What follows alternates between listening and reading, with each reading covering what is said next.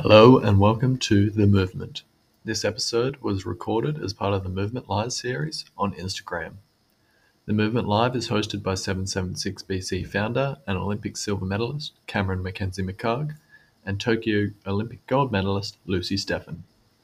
This week has Rio Olympic gold medalist and London Olympic bronze medalist Will Satch on to discuss his thoughts on what built the foundation of success for his Olympic campaigns.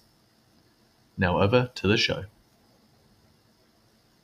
Welcome, because I was sort of hoping there for a second, Will, that we'd have a backdrop of some, beautiful snow-capped mountains or an icy sort of lake in New Zealand. Because if anyone wants to get jealous about a lifestyle, go check out Will Satch's Instagram page, geez.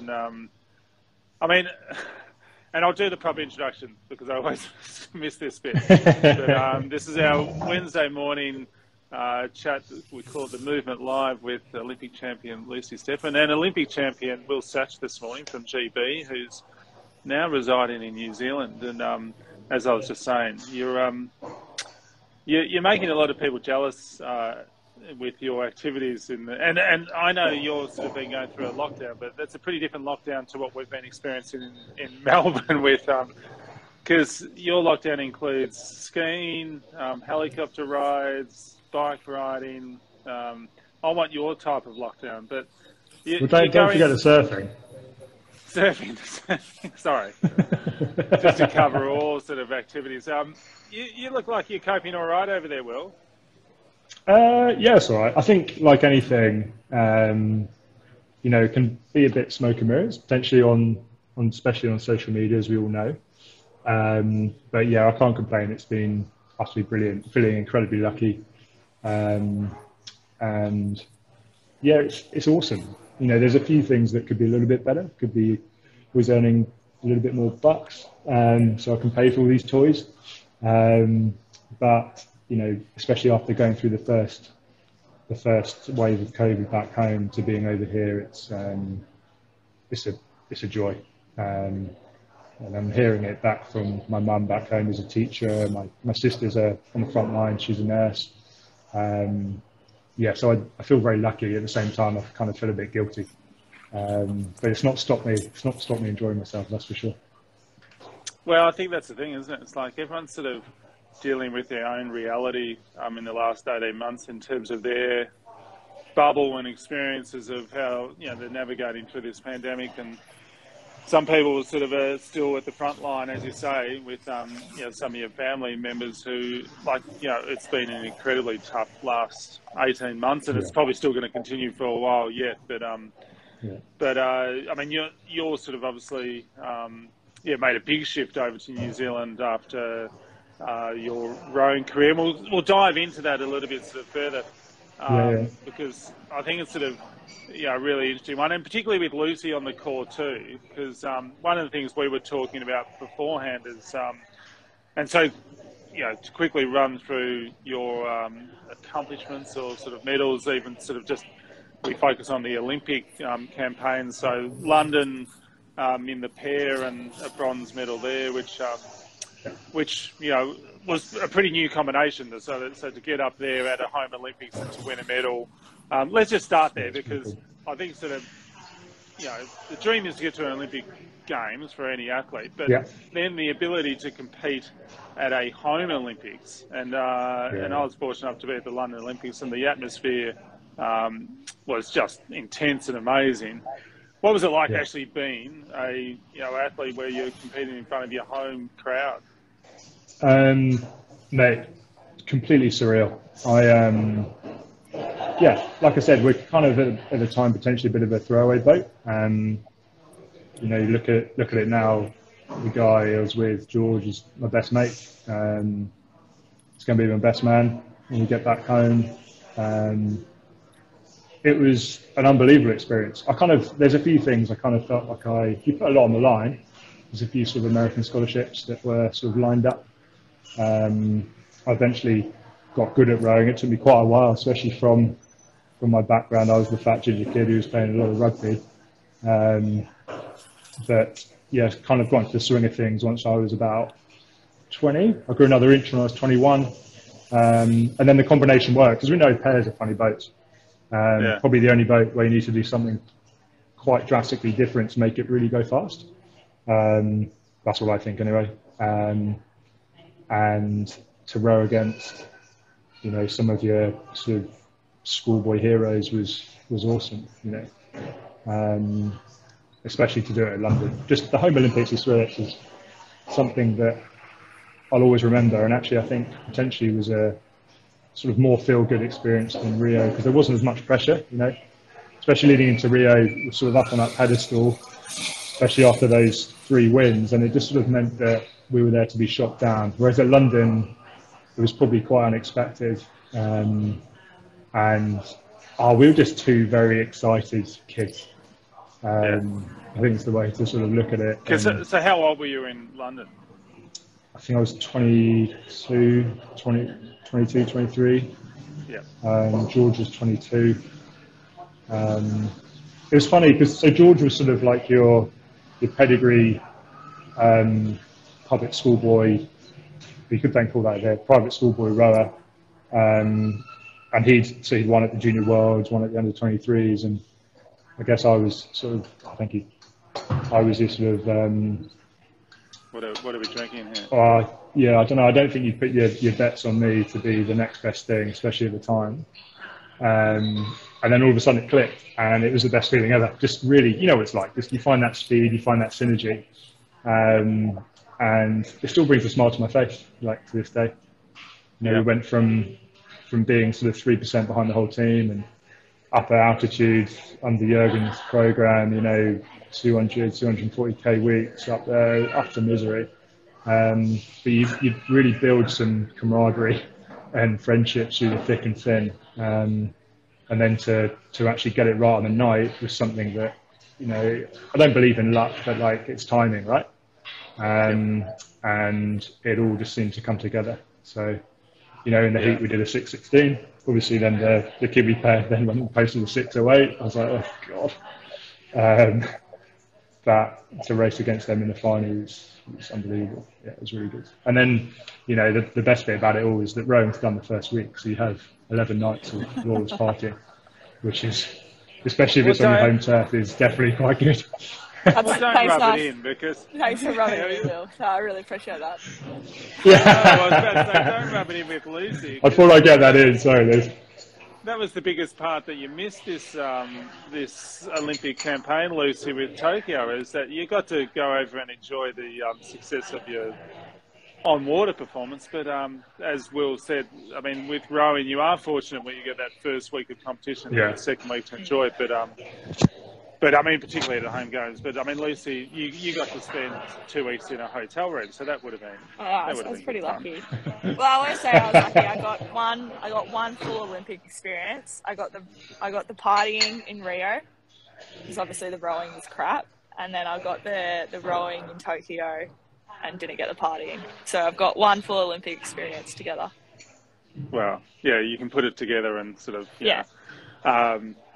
but I mean, actually, and going on to the Rio, actually, you know what's interesting, I think, is the Olympiad, and talking about a successful Olympiad, because I was talking to Lucy this morning about comparing and contrasting your sort of experience through the Rio Olympiad and Lucy's through the Tokyo Olympiad, because I think you sometimes see, like at Olympic Games, a boat come up and perform really well in that Olympic year, and so, you know, they sort of, you know, peak in that year. But what's definitely harder, and then sort of, you know, a real challenge, is how do you perform through an Olympiad and stay at the top, and then, as you said, you know, you got a huge amount of pressure as you get to an Olympic Games because you've been at the top, and then how do you nail it on the Olympic final day?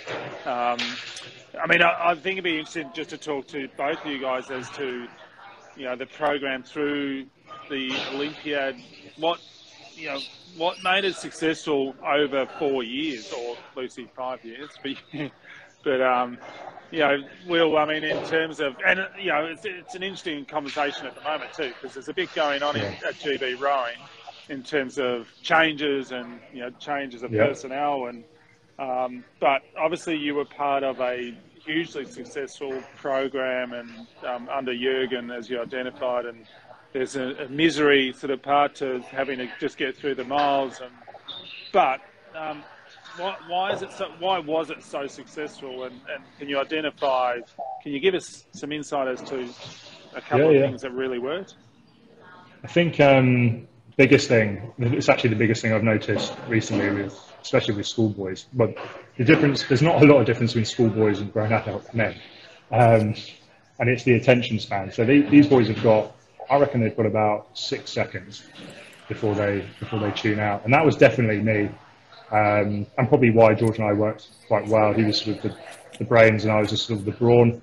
But then I think I was, again, lucky that I was able to row with my childhood heroes. You know, Pete Reeds, Andy Triggs-Hodge, like the confidence that they brought into the crews every time I raced with them was huge. And I think there was a lot of times where I'm really over competitive and I know that I'll always overdo it. And I think Lucy's quite similar, to the point where I put myself in the bin every day. And it was really interesting watching and learning. And then the older I got, watching these guys train. You know, George, if we take it right back to 2012, George and I would paddle around and we're trying to nip around under 2 minutes the whole time. And it's just not really sustainable. It is for a short period of time. And you can kind of roll on that negative energy about trying to beat, you know, these greats. And we paddled through that. I remember there was a particular time we paddled through Andy and Pete, and we'd come in and they'd be like, "What are you doing? Like, chill out." And I just wanted to attack and race everything. And I know that intensity probably helped me in that seat in the 8, and potentially being slightly aggressive and wanting to just get the job done. And, you know, it's my way or the highway, like, let's go, boys. But at the same time, having a bigger boat meant that I was able to, you know, we were able to mould as one unit. And there's definitely times, I'm not saying that's the be all and end all, there's definitely times where it's really hard and, you know, personalities clash. And there were times where, you know, I'd admitted me and Pete really didn't see eye to eye, but then we've come out the other end. I've only ever won with him. And that's quite a big statement. And it just shows how much confidence that he will bring to a crew. And then the likes of having other guys in the boat, you know, the unsung heroes, like, you know, for us, Tall Paul, the guy who sat sixth, Paul Bennett, he was spare in 2013 when we won.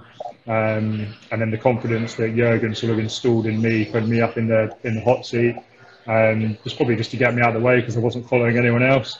But watching Paul progress was huge as well with Gottrell. So, you know, they were there rowing in a double in the spares race, and then the following year, you know, okay, we potentially got a bit of a lane, but, you know, they got that grace, they got that gold medal at the World Champs, which gave them a bit of confidence. And then that rolls into 2015 and you get the job done again, and then all of a sudden the confidence and the camaraderie builds. But like I said earlier, the biggest issue is then trying to do that on the night. It's not like the Kiwi 8 where, you know, it's that one race, that's all that matters.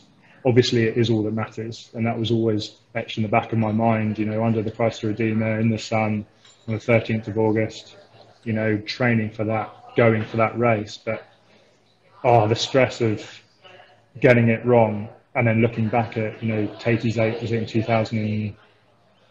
2000. Yeah, 2000. Like, getting it wrong.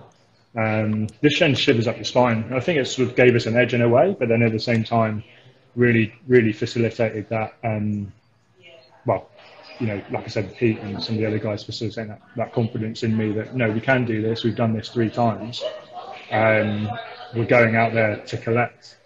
We're not going out there to win. And it's almost, people would look at that as almost like quite an arrogant ethos, which, I mean, you could say it was, but you are just going to try and do your best. And then you get into the 2016 season after winning those worlds back to back, and we lose every bloody race.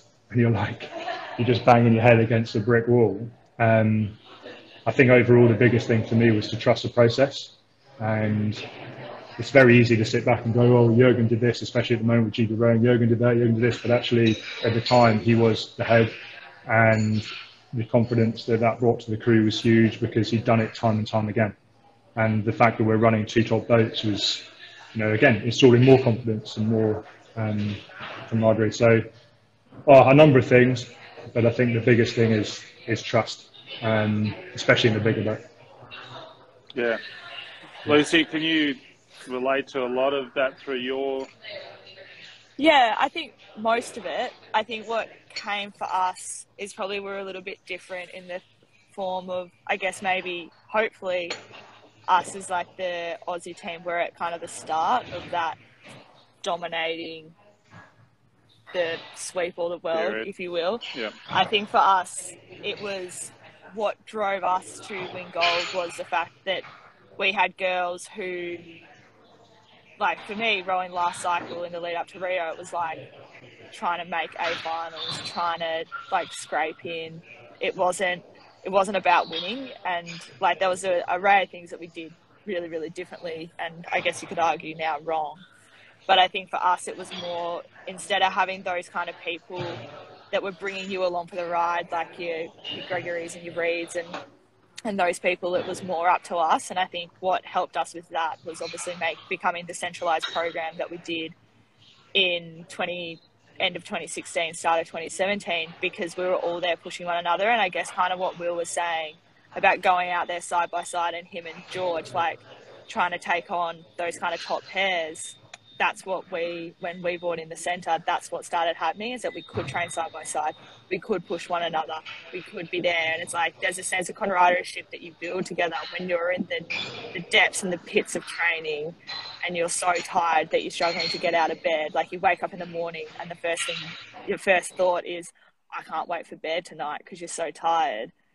But you were all there together. So I think that was part of probably the only difference, but similar thing, it's that confidence of building it together. And what we had in the women's four, like there was 10 athletes, 9 athletes over the span of the cycle that all had a seat in that boat that added to it. And then obviously we had Westy and Tom and John coaching it, Westy for the 3 or 4 years leading in, and then John. So it was such a team building into that 4. And so similar thing, it was just confidence. It was like, if you're going for the Aussie women's 4, if you're going for any Aussie women's boat, it was about winning. It wasn't just about making the team like it was the cycle before. It was, if you're in an Aussie women's sweep boat, you were there to win a medal. And that was the confidence that we built throughout the cycle. I mean, I think, and for both of you in your boats, it seems like the confidence came from, if you put down your best performance, so if you nailed your performance, then you're more than likely going to win. I mean, like in terms of building confidence around what you're about to, go and race, that's the best position you can ever be in, because it's all in your hands and the control of, that if you put together your best performance, then that's going to get the result. And I think if you back that up over year to year, then, as you say, like Will, it can come across as arrogant, but it's not. It's just confidence in what you've done and your ability to go out and execute on the plan. But can I dive a bit deeper, because I want to work out, I'm trying to find out some things that might have been the secret sauce to sort of the program, or because I was part of a good, successful program in 2008 at our Olympic campaign, and one of our sessions was a 2 minutes on, 1 minute off, sub rate, but it was ×5, ×3. But we're obsessive about the speed that we were trying to sort of get within those 2 minute sort of blocks. And I think that was the building blocks to our campaign, because it meant that we were so confident on our mid-race speed, because we just knew what the feeling was, and we were sort of so well drilled on that 2 minute sort of, session that, as it came to sort of, racing, it was just like, just find that rhythm. And that was when it sort of just clicked. Well, what was the session? Can you identify something where I was like, that was the session that built sort of our campaign? You're on mute, Will. I think. Yeah. Can you hear me now? Yeah, there we Yeah, go. was Yeah, he purposely going I silent on definitely that? heard all of that. I thought you were intentionally going silent on that. No, come on. No, Tell us the secrets. I think it's probably a little bit more boring than that sounds quite fun, actually. I think a lot of ours was, the weekly half-hour test. Again, not fun, but everyone has to go through it. So for the 4 and the 8, just being there in motion, getting it done, week in, week out, trying to get over that 9K marker, rain or shine. And then the same in the 8. I think we do a lot of pair stuff at the start of the season. And obviously, I think the worst day of the year is definitely final trials, as we all know. Or you're coming up to trials because you're racing some of your best mates. But getting through that mentally is always good, even though it's really tough. But I think the biggest one I felt for boat speed is power strokes. So just breaking the crew into 4s and just going out there and just elbow grease, like really getting in the pits of it, like coming off and not knowing quite where you are, how much mileage you've done, but it's achieving together as a whole. And I think that's what I loved about it. I remember having an interview, especially after London, from a journalist, and basically saying, you're here on your own. Like, where's George? He's like, he's getting drugs test and he doesn't like weeing in front of people. So, and he was like, wouldn't you have rather been in the single? And I was like, absolutely not. Like, to share this with my best mate is like the best feeling in the world. And everyone's a bit different, but for me, it's like, I think that's why the power stroke I like so much, is because you're out there together, especially if there's a second date that you can push off. And it's something I'm trying to install to the schoolboys at the moment, that you've got to be able to do it on your own, but then use incentives to get you through sessions too. So having another 8 there, or there'd be times where we'd go out in 4s and we'd use the 8s bungee for power strokes, or we go out in pairs and we're using the 4s bungee for power strokes, and he'd still want the same speeds. And he knows exactly what's going on because he's done this time and time again. It's just, old rope for him. But for us, it was trying to produce on the worst day. And that would usually be, end of the week after a 3-week cycle when you're utterly in the bin. But if you can produce those times on that night, then that's what's going to make the boat go fast when you're recovered. But often I've spoken about it before, but often I wouldn't feel I actually felt quite strange as soon as we tapered, because we never really did. There wasn't a lot of, or any tapering into some of the World Cups. And I think that was quite a big stature for us to get over the fact that, if we, especially in 2015, to win at Lucerne for us means that we're on fire, because we never win in Lucerne. And usually, he almost wants us I used to think he wants us to lose there, just so then we can go up to altitude and he can put us in the bin every day, and we're really fighting for it. And I think actually, if you look back at the margins at the Worlds where between first and second, I think it was over 3 years with the Germans, it was 0.8 or whatever it was, but the tightest margin was 2015, when supposedly we had our best boat. And then you look back to the Lucernes that we've won, that was the one that we won. So I don't know, I think it's power strokes, brilliant. A grueling ergo together, brilliant. And if it's set, because it's something you can go off. So was the half hour session, was that on the erg? Yeah. And was it rate capped, or was it just? Yeah, so rate capped at 20, and then just get amongst it and just lean on it. Yeah. And if I'm a massive believer 21, you have to do it again. I'm a massive believer on the power strokes, and particularly for an 8. I think it's a big, heavy boat, and if you don't connect up well together, it gets really heavy quickly. And I think power strokes are such an awesome session to understand how you drive together. But Lucy, it's almost just remembering how much you've actually got to put in. And we had that with one of the World Cups we went to in Poland. There was a race where I think we were 4 or 5 seconds behind the pace, and we turned up like, what the hell is going on, boys? And we had a big old chat amongst ourselves before the final. And it's just commitment. You've got to put everything in to get that thing out. And if you don't, it's too late. And that's why I found it mesmerising watching. I found it hard to watch the Olympics this time round. Obviously, like, I think that's quite natural. Yeah. But watching it being won by a different point in the race is, people are saying new age, but I've never seen that before. Like, yeah. Yeah. Lucy, not to give away. Well, no, let's give away your secrets. What was the secret session that sort of worked for you guys?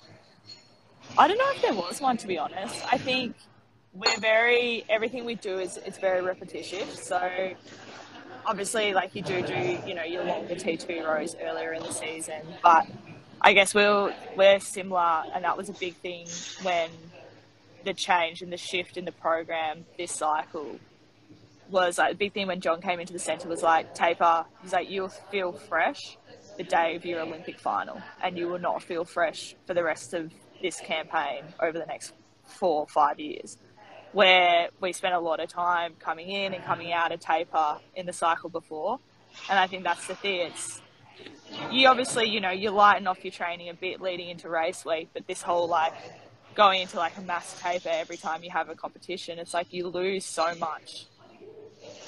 That's where your base is built. So if you're constantly coming in and out of, if you're constantly just doing race work leading into racing, then you lose your base, and then you have to build it up again after each major event. Which if you're doing all the World Cups and trials and nationals, like, that's 4 or 5 times a year, which is a lot of missing doing basic T2 training. And I think what even adds to that even more, like when we'll go to nationals, we're constantly doing, there might be some mornings where we'll wake up and John will be like, all right, go do a 20K paddle before your race, because obviously for us, nationals it's just a bit of fun to row with your club crew. So it's more important that we keep our base going through nationals. And then in terms of sessions, I think, like, probably, we'll always have our step rates. We were the same in Will, like, earlier in the season, probably not every week, but definitely earlier in the season, especially last year with COVID, we did a lot of 30-minute rate 20s where you're just hanging and banging and trying to get your score as best you can at rate 20. And then we'll do like repeat 500s, and that's just, it's not 500 max, it's 500 in your mid-race rhythm. And I think for us in our 4, that's what we knew our strength was our mid-race rhythm. It was kind of like, if we put ourselves, like, if we come out of the start and if we're half a length down or half a length up, we knew that we'd be okay because of our mid-race rhythm. And that was what the 500s were about. That was what the kind of even the step rates was about, was finding that rhythm at any rate, at any time, anywhere. Yeah. Actually, just, Will, the half hour 9Ks, what are we sitting on to get that? 39.9. 39.9. Okay. So half hour, rate in 20. Okay. Have a crack at that, everyone. But actually, can we talk about the taper a bit? So we had a email from Tim from the Essendon Rowing Club here in Melbourne. But it's actually a really interesting one to talk about, because I think the taper, it's a bloody hard one to get right, and it's a hard one to sort of think about in terms of, how you freshen up for a race. And when you're an individual, but you're part of a crew, and so, and particularly, I suppose, coming into an Olympic or World Champs race week where, you go from all this training load to one race every 2 or 3 days. And then the taper becomes, a big thing in terms of how you're managing your training load through that week. But is there any secrets, Will, in terms of, how you think or approach a taper to get it right? I mean, thinking broadly around sort of not just Olympic standard, but, people that are rowing at all levels. How do you think about a taper? Or don't I think before, like, I didn't even think about it. So you just follow, I was just trying to, right at the start when I was following the program, it was almost just trying to survive. And then as soon as the taper came in, we could perform, Whereas you get used to that training load. I think the biggest thing to think about is actually just getting the block training done, and then you can taper. Like, I think a lot of what I've noticed, especially over here, it's the rowing season's 6 months. So everyone's trying to you see other schools and clubs sort of tapering for these races, and you're like, why? I don't really understand why you're doing it. But then I don't know any different. And it's something that we tried to, I felt that Henry and Malcolm and some of the coaches here did quite well with the boys. But I think it's around, is it a week and a half? Isn't it? It's especially like just really, really easing off those last 2 or 3 days. But like Lucy said, like we'd still, remember being in London, he'd send us out with a bungee, like even up to the start in one of the races. And I think you can overthink a lot, and I think a lot of rowers do, because usually they're quite academic, unlike me. And it's easy to just, there's so many ways to skin a cat. I don't know the exact correct way of doing it. I just know that just keep it simple and just, slowly deload. I don't think really there's any other way of doing it. I used to really love ice bathing. I just think I think it's because I'm being masochistic and it's not very nice, but it always made me feel quite good afterwards, especially when we were training up at altitude. And then I remember Homer, our sports physiologist, was like, stop doing that, especially in training, because you then miss the training load because you're kind of recovering more than the program is detailed too. But I used to really like ice bath, especially towards the end of the season, just to sort of fire me up a little bit. But I think maybe I'm quite strange. Well, it certainly wakes you up. Yeah, little freshen up. Lucy, just like your experience, and I must qualify, none of us are sports scientists, and obviously there's a team around us that sort of help with understanding periodization of the program, and sometimes I think that's all overthought too much, and there's too much sort of input in terms of how to get the athlete to properly taper. I'm talking from the athlete angle here, how you feel about sort of getting the taper right. Have you had any good, bad experiences through it? I think, like you said, like we've obviously had amazing support staff and coaches that tell us what to do, and we just do it, and you kind of hope for the best. But I think a lot of it, what comes to it is, it's just what's going on between your ears and what's in your head. And you hear plenty of stories of, you'll be coaching, or even us as athletes, you'll do like your mid kind of season 2K where you don't taper and you just wake up one morning and you do a 2K and your PB. And you're absolutely booked. You can't even imagine how you're going to get through it, but you do it and you PB. And then you might do a 2K 2 months later when you're feeling fresh, ready to go, and you don't PB and you don't get anywhere near close to your score. So I think you can kind of try and do everything right. You can try and get the taper done, but I think as long as you're not going out and doing like a bit of a story. But I got back to Melbourne on Monday, so I was like, sweet, jumped in the pair, went for like 22k row, haven't rowed in like 3 months.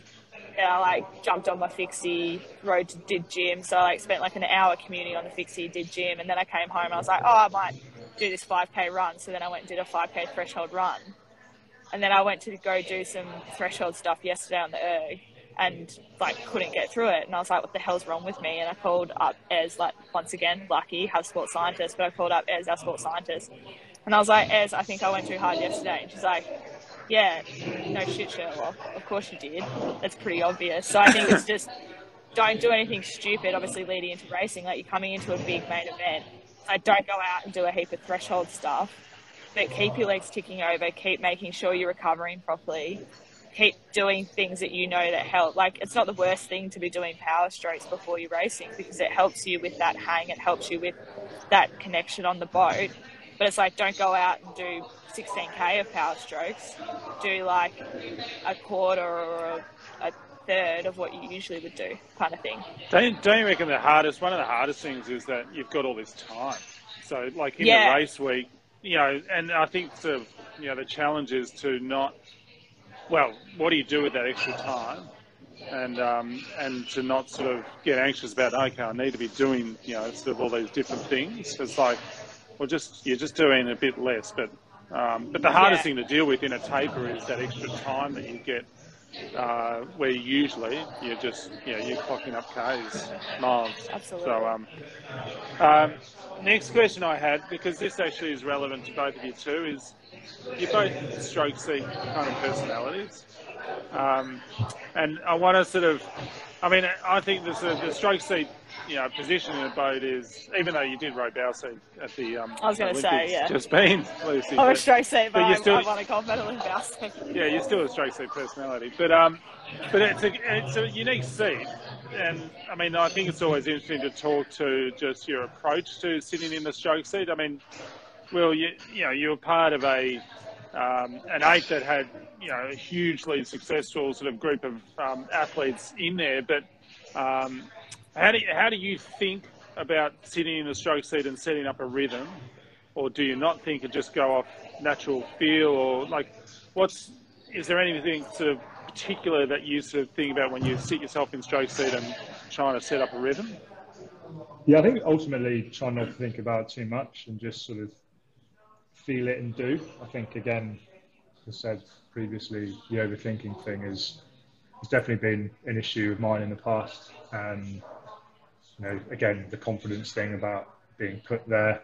I think the hardest one I found was, especially with some of the bigger units some years, in like 2013, to try and get, we've got Big Mo, who's sort of set 100, and he tries to get down to 108, but, he's mid-season, he's a big boy, and then trying to get Hodgie to rate high sometimes in the middle of the boat when he's so stubborn is quite difficult too. So I used to find it difficult coming into the line, and I don't know if you can sort of see it some of the races, but 2013 we'd open up this gap and it'd be like woof, and then right at the end, it's more for me at the time in that seat to have the discipline to not go higher than whatever I've decided, because I'll completely overcook it and it will just go to absolute custard. And that happened. I think that sort of happened. It happened a little bit in Rio as well. So he opened up that gap, and then towards the end, I'm always a little bit sort of overzealous. So I've got to always try and take the edge off just a little bit, which I think, speaking to like Peter Haining sort of coached me when I started down at Upper Thames in Henley, and we'd always talk about rowing with Macons, and that sort of, it's not a slip, but you're feeling the water rather than driving it in. And I'd always subconsciously and naturally just try and whack everything. Yeah. And I sort of definitely did that towards the end of the race in Rio, but it was done. I remember in 2013 really trying to just take a little bit off, and just add. So you take it off at the front and just add all the way through. Just add to the stroke rather than just beating it. I think, that's actually, I think that's really good advice to people that want to, sort of sit in the stroke seat, is that I've seen it sort of happen where you get a big, strong athlete in the stroke seat and they try to take it all on their shoulders. And ultimately, sometimes it can work, but quite a lot of the times it'll fall apart just because, they're trying to do it all themselves and take the boat sort of, particularly in that wind, sort of, up by themselves. And the stroke seat is, someone that needs to, make sure that it's consistent, but also they're not overcooking themselves, because they need to have the, the rhythm and the consistency all the way through, which, it sounds like that's the thing that you were playing with a little bit. Big time, especially working with bigger guys, like just need to almost under rev it a bit. I'd be quite happy with Langers. We used to jump out in a pair and we'd be up through the roof, and it's fine because I could sit behind him, or either way around, we just rate. But if you've got guys that are, especially the bigger brutes that, Paul would be close to 540, like you just need to give him time to do it. Otherwise, if he misses it, that's it. You're sort of wasting your time. So it's almost having that, something like a clutch, I like to think of it. But and did you love, like I said, doing it. Did you love sitting in the stroke seat? Like, was that? Oh, absolutely. I remember. Like, give me the keys. Yeah, give me the keys. I remember remember like yesterday in 2013, we'd gone to Lucerne, and it was nothing about me going to the stroke seat. It was probably actually more that we put some more experienced guys in the middle of the boat, and I wasn't ruining it. But I remember going up to altitude, and Jürgen had re-rigged the boat, and I was like I was as soon as he mentioned it in the meeting, I felt like I was in a candy shop. And I was like, yeah. And again, just like rowing with the best mates at 7 in 2013. After London, it was just bliss. I just enjoyed that, and I really enjoy that seat. Lucy, interesting one for you, because you've sat at both ends of the boat in a successful 4. Are you a bow seater who loves to stroke, or you're trying to stroke them? Well, what's your mentality in terms of sitting in the stroke seat, but also have you got a preference? Short answer, no.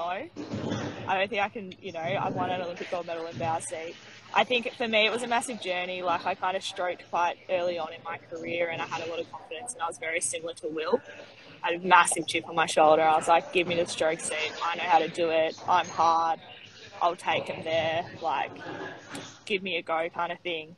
And I think where I kind of really had to learn, and probably like smack in my face, was 2017. We had quite a good crew, and I was stroking early on in the season, and then our coach Westy put me back in bow seat, and we were doing like a bit of a simulation regatta on Cirque, and it went really fast when I was in bow seat, and Mol Goodman was stroking.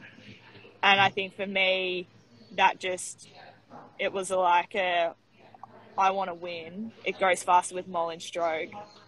Maybe she's a better stroke seat, or maybe they need me in bow seat. And I think I took on the role of calling, so it kind of still gave me that voice to, I guess, motivate and call it and be in charge of the crew in that asset that I felt like stroke seat had. And obviously, while having all this conversation, like, every seat is so important. You can have the best stroke seat in the world, but if you don't have a good a 6 and 7 behind you, there's nothing that you can really do. Like I would always say, when you kind of seat your 8s, you put your better athletes in 6 and 7, because they have the control and they have the ones who can really determine how a crew ends up. And I think, there was like, I guess for me, in terms of my stroking, I learned a lot. So obviously Mol then went into the 8 in 2019, and I was given the keys in 2019. And our first race at the World Cup, I just kind of went to do what I always do, which was, I guess, spin it, get it out, light and bright. I'm quite a small roller, so it was like quite zippy. And we completely stuffed it. I think because the big girls, so I had these 3 really strong big girls behind me, and they couldn't lock on. And it was like a very, I guess, tough realization. Like, we still got a bronze medal, which, I probably would have killed for the cycle before, but for us, that was our worst result of the cycle.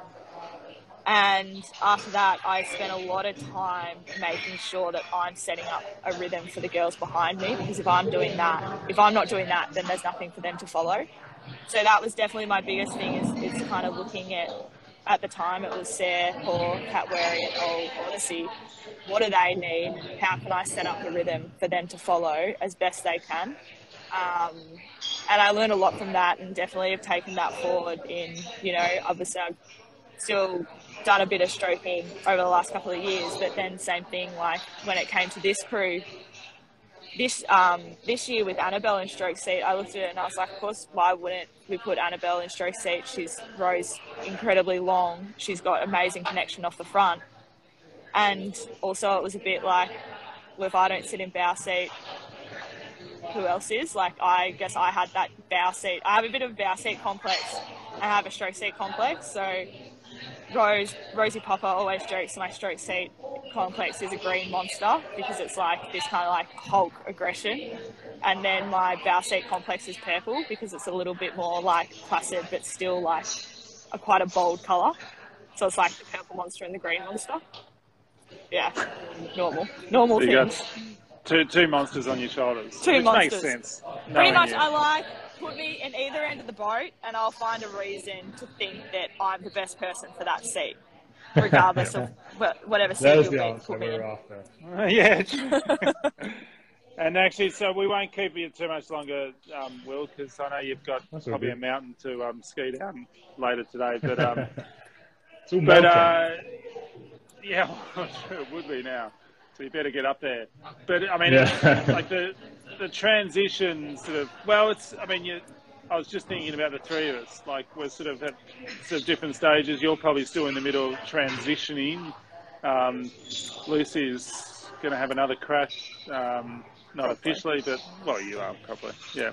And I'm well through my sort of transitioning into my sort of next part of my life. But Will, I mean, like going over to New Zealand and then sort of, coaching and all that, has that sort of been a really good step to help go from, the elite athlete sort of lifestyle you've lived for what would have been sort of 10 sort of plus years into, the next phase, which is, I mean, like, I think this is the thing which a lot of athletes will be going through at the moment. It's bloody hard to transition from a structured program, particularly in rowing too, and because we're so sort of regimented in sort of the program that we're part of. But to go to New Zealand sort of make a huge sort of difference in terms of just change of environment, change of sort of goals and perspective. Yeah, I think so. I think just because it wasn't under my nose, obviously growing up in the Thames Valley, originally it was always rugby, but it was rowing everywhere. So Caversham being, 6 miles out of Henley, I lived about 10 miles out of Henley. You're always amongst it, and you don't really get away with it. Having said that, I'm now in Christchurch, which is probably the rowing hub of South Island. But just different, just cutting ties, get away, do something else. But still, it's sort of made me realise how meaningful and special the sport is to me. I think it's very easy to write it off and be like, oh, I'm done with this. And, the classic athlete mentality, fight or flight. But then the slow sort of burn realisation that it's been awesome. And it's sort of irrelevant of the rose-tinted wins and stuff. It's the stuff you go through, which sounds very philosophical, but I miss it. I miss certain days of it. I don't miss feeling completely drained and not being able to put my shoelaces on in the morning without being in pain.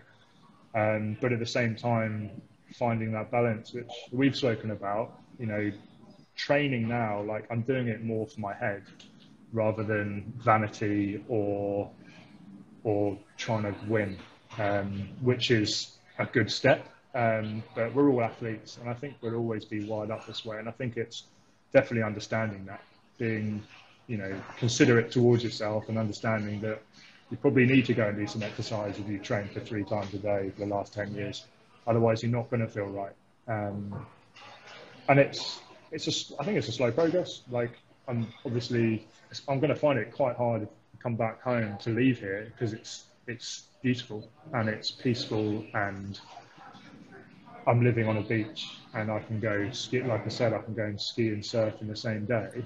But the reality is that, family are at home and COVID's probably not going to go away. And at heart, I'm a rower. So, I really enjoy coaching. I wanted to dip my toe in to see if I liked it and not do it around any schools or clubs in the UK.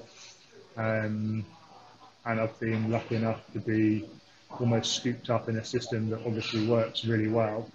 And I feel like I'm able to add to that, which is quite a nice feeling too. But it's very different being on the other side. There's days where the boys are racing and I'm more fired up for them than I ever was myself racing at even, maybe not the Olympics, but some of the Worlds.